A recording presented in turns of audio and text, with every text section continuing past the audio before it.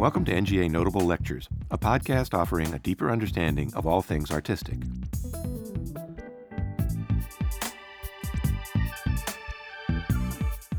Speaking at the second annual John Wilmerding Symposium on American Art, held on March 23, 2018 at the National Gallery of Art, Karen Lemmy draws together the two replicas of the Greek slave commissioned by William Humble Ward, one completed in 1846 and preserved in the Corcoran Collection at the National Gallery of Art, the other completed in 1848 and lost since the early 20th century. Sculptor Hiram Powers cleverly satisfied Lord Ward's insistent demands for a unique version of the famed composition, revealing his ability simultaneously to entice and manage his patrons' desires. The John Wilmerding Symposium on American Art is made possible by a grant from the Walton Family Foundation.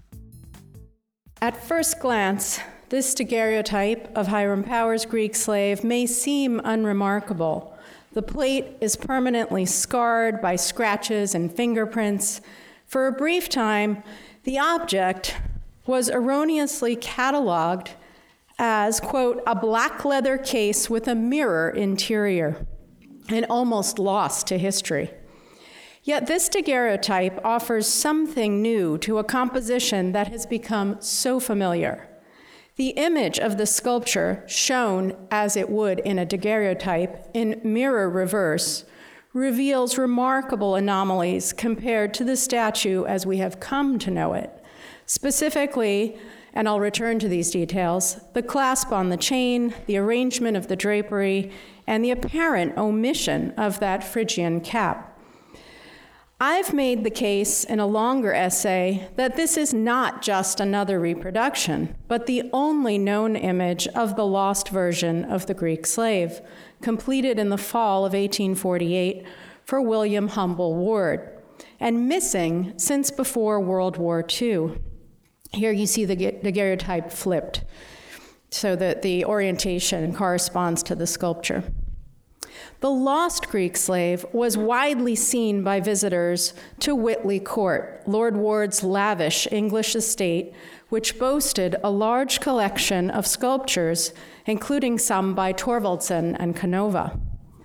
Thousands more saw Ward's Greek slave at the Art Treasures of the United Kingdom in Manchester, 1857. Here's another view of that exhibition. It's hard to know how and when this sculpture slipped from the very public eye and was lost. Some claim it was destroyed in a fire at Whitley Court in September 1937. Others say it was bombed in World War II. Maybe William Humble Ward's son moved it to Himley Hall, where he resided after selling Whitley Court in 1920. In any case, the disappearance and possible destruction of Lord Ward's Greek slave only adds to the mystery of the sculpture in this daguerreotype. Echoing what Tess said, perhaps it's the intimacy of looking at the daguerreotype, rocking it by hand until the image reveals itself, or recognizing that Lord Ward's version was the most idiosyncratic of the 6 life-size marble replicas Powers produced.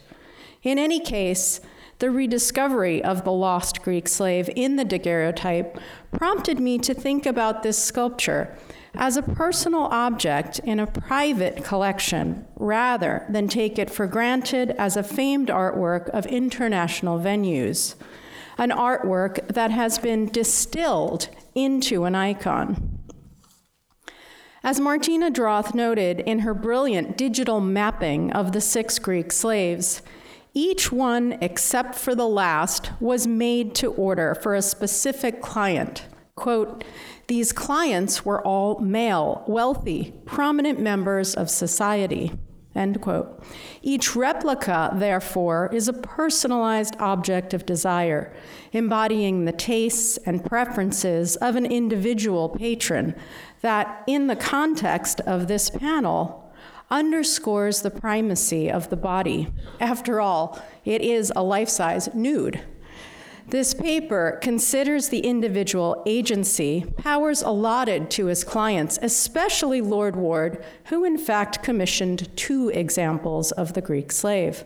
Prior to number 4, the one in the daguerreotype, Lord Ward, as we have heard, commissioned number 2, which he released and which, following a circuitous turn of events, William Corcoran purchased in 1851. That, of course, is the example in the National Gallery of Art.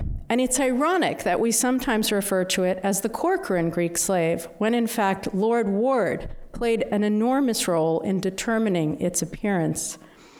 Because Lord Ward had a hand in 2 of the 6 Greek slaves, his voice among Powers' patrons is more audible, his agency more evident.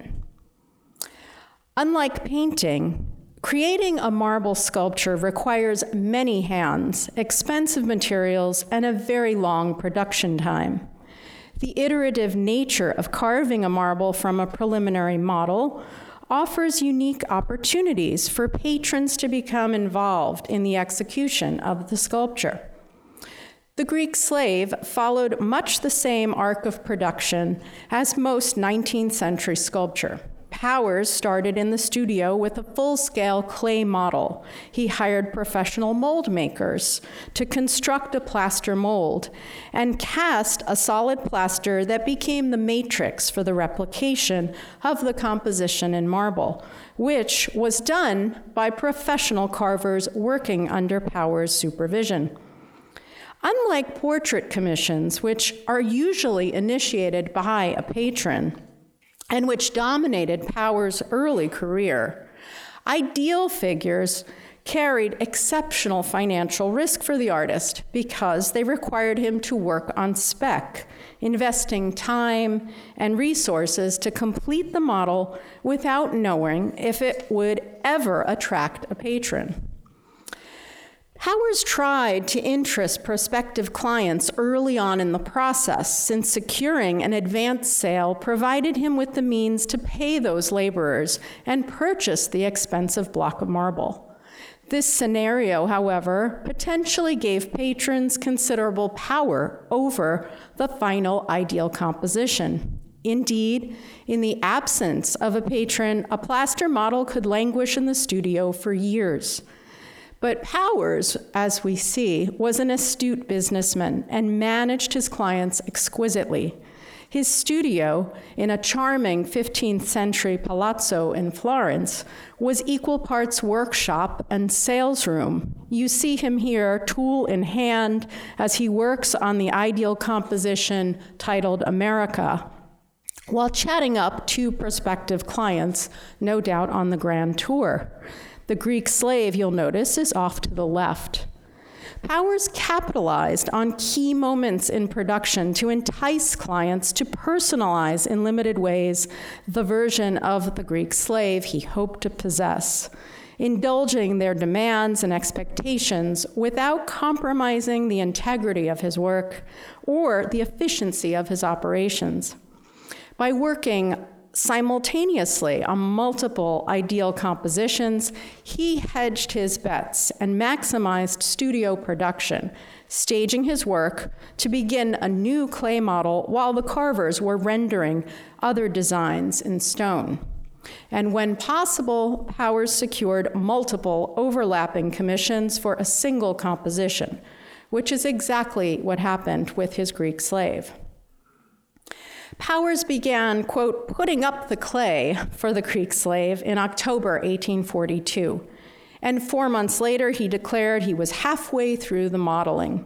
He finished modeling in March 1843 and hired a team of formatori, professional mold makers, who took 9 days to build the plaster form around the finished clay, capturing a negative impression of it. And I'm showing you that process, generally speaking, not with the Greek slave, but the mold being built around the clay. Francesco Caradori's 1802 guide offers a period perspective on the technique. The formatori created a piece mold of many sections that fit together around the contours of the figure to accommodate undercuts of negative space. The edges of these sections, and I'm indicating one edge with that arrow, fit together with a tongue and groove system, locking the whole ensemble into a three-dimensional puzzle. Once the plaster mold had dried, the sections were opened along the partition lines and the clay removed and discarded. This, of course, is an open mold. The mold was cleaned and treated with a separating agent, such as lard or graphite, and finally reassembled. So picture, for this brief moment, the Greek slave existing only as a negative impression, an intangible void encapsulated within the hollow plaster mold. The formatory used the mold to create a solid plaster positive. Seam lines on the cast were filed away, revealing a perfect replica of the clay original. And here you can see quite clearly plaster seam lines on an example of the Greek slave. The reinforced plaster was stronger and more durable than the clay and could better withstand the wear and tear of the replication process. The plaster cast, in turn, became the template for replication of the sculpture in marble. Powers used this plaster cast in the collection of Smithsonian American Art Museum, SAM, to execute the first 5 examples of his Greek slave. We know this because it is covered in telltale marks, pencil marks, and metal pins, so-called point marks. Powers' studio assistants use these marks in tandem with a pointing machine, a mechanical device, to systematically replicate the sculpture. The pointing machine, largely unchanged today, consists of 3 slender metal rods that are connected with fully articulated joints. And this device is fixed onto a stationary crossbar that locks alternatively on the plaster model and then on the marble. The master carver takes a reading by aligning the tip of the pointing rod with one of these many reference points on the plaster. The whole apparatus, crossbar, pointing machine, is then moved and locked onto the marble. The measurement is transferred to the corresponding location on the stone. And this pointing machine is moved back and forth countless, hundreds really, of times from the plaster to the marble, guiding the carver to remove just the right amount of marble. And I just want to point out the metal loop that's protruding from the top of the right temple of the Greek slave that served as this pointing model for the full-scale sculpture. This is where the very long crossbar of the machine hooked on. Now, you can see how labor-intensive all this was. The sculptor really could only turn a profit if he sold multiple replicas. And indeed, carvers used the machine to create well over 100 replicas of the bust of the Greek slave.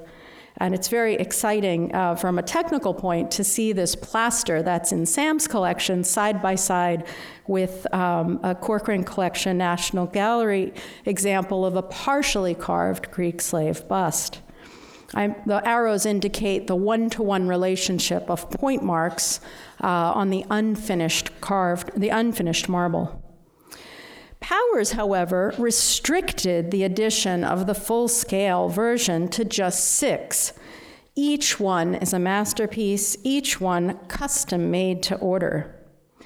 The machine significantly sped up replication, but this device had limitations. It was most useful in measuring the high and low contrapoints on the model as the carver shaped the overall form in marble. But the skin of the finished sculpture, with its various textures and details, was necessarily rendered by hand. And this is best seen on another unfinished work by Powers, his bust Ginevra. Notice, of course, the sharp geometric angle on her nose and the divots left by the tip of the drill bit, all awaiting hand carving and polishing. Since carvers could not use the pointing machine to replicate these kinds of intricate surface details, Powers didn't bother to model them in the clay, and they don't appear in the plaster. He took some shortcuts as well, and I'm showing you here a close-up of the plaster pointing model, and on the right you see the example of the Greek slave in the National Gallery's collection. He took shortcuts by pressing a chain link into the clay to mark the line of the delicate cable that holds the cross and locket, those important symbols. You could just kind of make it out here. The chain, which is so beautifully carved, is really just pressed into the clay and then registered in the plaster. And actually, the whole column, which is draped with a richly brocaded and fringed fabric, lacks surface detail altogether.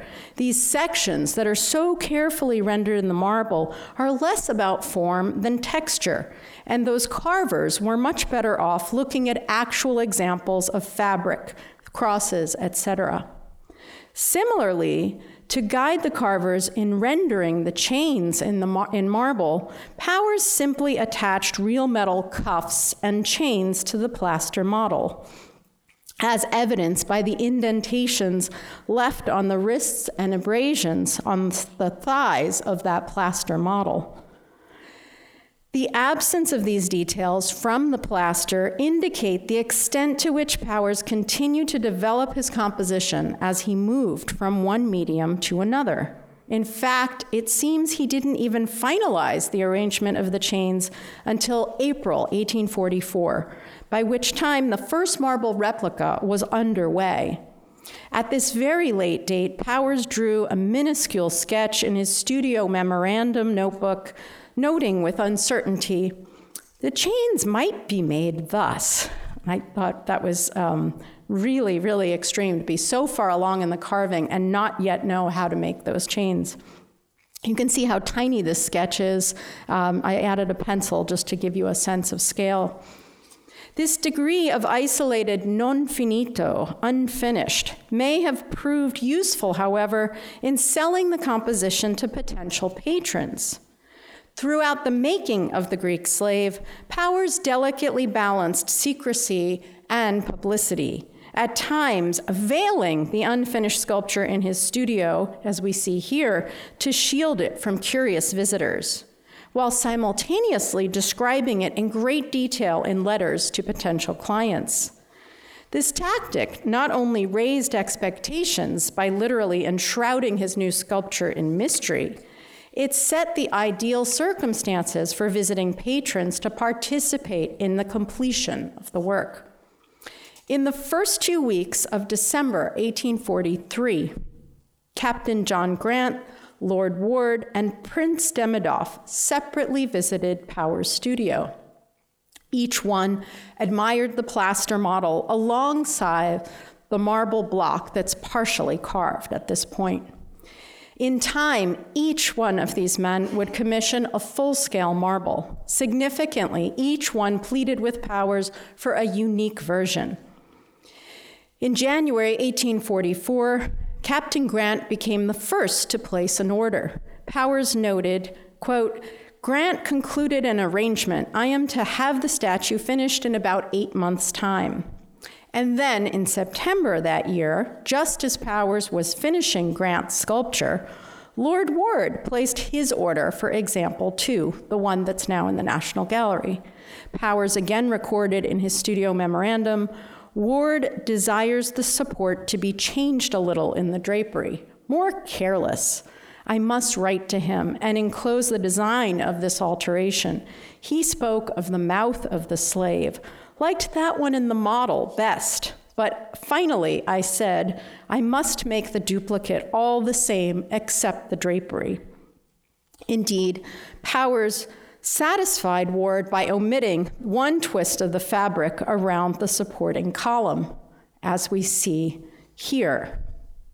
Soon after, in November 1844, Captain Grant wrote to Powers saying he regretted that he hadn't restricted the edition. Quote, "So, Lord W. has ordered a duplicate. I confess I should be better pleased if he had ordered some other subject and allowed the slave to stand alone." Grant asserted, Alteration should be made in any copy in order to distinguish the original. He might as well have said my original. It will afford me infinite pleasure if you can manage to omit the chains, or if not omit them, to substitute some kind of cord. I now wish you to inscribe, but not in a conspicuous place, executed to the order of John Grant, Esquire. Powers indulged the personalized inscription, which associates this marble seen on the left in perpetuity with Captain Grant, even after his patron had to sell the sculpture in 1859 due to financial setbacks. I will not delve into example 3, except to say it was commissioned in 1845 by an Irish aristocrat, Sir Charles Coote, who pulled out of the contract in 1847 following his own financial reversals subsequent to the potato famine in Ireland. What is critical for us to note, however, is in the absence or the removal of a patron, Powers reverted back to his original design. So number 3 looks very much like number 1. In 1848, Lord Ward re-entered the picture, and Powers at last fulfilled his order for a personal replica, once again complying with Ward's insistence on a unique version. Shortly after completing the sculpture, the 4th version, Powers wrote, quote, "The arrangement of the drapery made at your request has been greatly admired, and I like it myself quite as well as the other. The difference is visible in the folds of the fabric that cascade down the vertical support, especially at the outer edge, which you see with the arrow, near the figure's lower calf. In this passage, the scalloped edge forms a distinctive triangle that overhangs to create a pocket of deeply shadowed space. Also distinctive is the double clasp, where the chains and the manacle on the figure meet at her right wrist. No other example of the sculpture has such a large, finely rendered clasp. One slender chain link is so fine that it appears to slip over and nearly encircle the figure's thumb. All a testament to the bravura carving of Lord Ward's marble. But what really shocked me was the apparent absence of the Phrygian or Grecian cap. This element, so important to Powers' narrative about freedom and bondage, is quite prominent in all the other examples, and its omission from this 4th replica is a major departure from the sculpture as we know it. Powers was reluctant to repeat Lord Ward's eccentric requests in the next example, version 5, completed in 1851 for Prince Demidov. While working out the terms of that commission, Powers wrote to the prince as if to steer him back to the original model, quote, "The changes made at the request of Lord Ward have enlarged necessarily the support, thereby encumbering the view of the statue. The workmanship on the original, meaning the first example, is much the most elaborate and extensive in the Grecian cap at the top of the support and the embroidered sleeve at the outside, both left out in the one for Lord Ward. For his part, Prince Demidov ensured the uniqueness of his replica by ordering from Powers an elaborate bell-shaped marble pedestal. All these variations underscore how the pointed plaster was a prototype, and the execution of each marble realized the design in a new way. Each patron was granted the satisfaction of believing he had been an agent for change, commissioning a unique marble. In reality, Powers only conceded minor deviations from his master matrix, and he restricted these variations across the marbles to the area that appeared most unfinished on the plaster. Although Powers intensely negotiated sales with these patrons who demanded distinctive replicas, the modifications probably cost the artist nothing. The whole edition of the Greek slave, therefore, can be seen as a series of compromises reflecting careful concessions Powers made to accommodate individual taste. Significantly, Powers maintained exclusive control over that idealized body, despite, as we heard, Lord Ward's request to modify the mouth on version 2. Imagine what a pastiche the Greek slave could have become if Powers had allowed each patron to manipulate the body according to his personal predilections. The body was Powers alone to compose, but it seems quite possible that the idealized body was itself a composite of what Powers found to be ideal in several living models. Evidence for this came from a life cast found in Powers' studio, showing a woman's left forearm and hand. It is the same size and holds the same gesture as the corresponding section on the Greek slave. Deviation analysis, comparing 3D digital scans of the body cast and the plaster model, reveal minimal discrepancies, which strongly suggests to me that Powers may have incorporated body casts directly into the Greek slave. And I just point out that the colors blue, green, and yellow are a close match, areas where the two objects closely matched, blue a near perfect match. The idea of a menu of favored body parts, modeled or cast, is reinforced by a discovery made by Caitlin Beach, presently a fellow at CASVA and formerly a fellow at SAM. During her year at SAM, Caitlin combed through notebooks of Minor Kellogg, whom we've heard was Powers' friend and agent. In these notes, Kellogg wrote the names and addresses and attributes of his preferred models in Florence.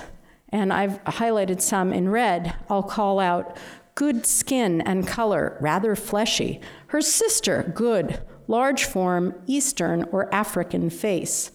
Excellent legs. One begins to wonder, if we put them all together, would we come up with the Greek slave?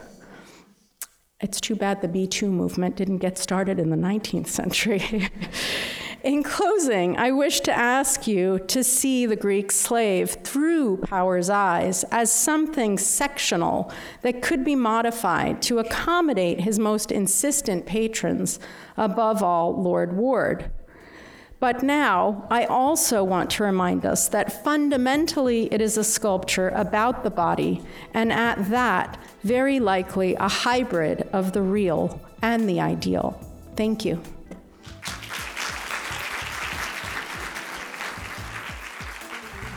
This has been a National Gallery of Art podcast.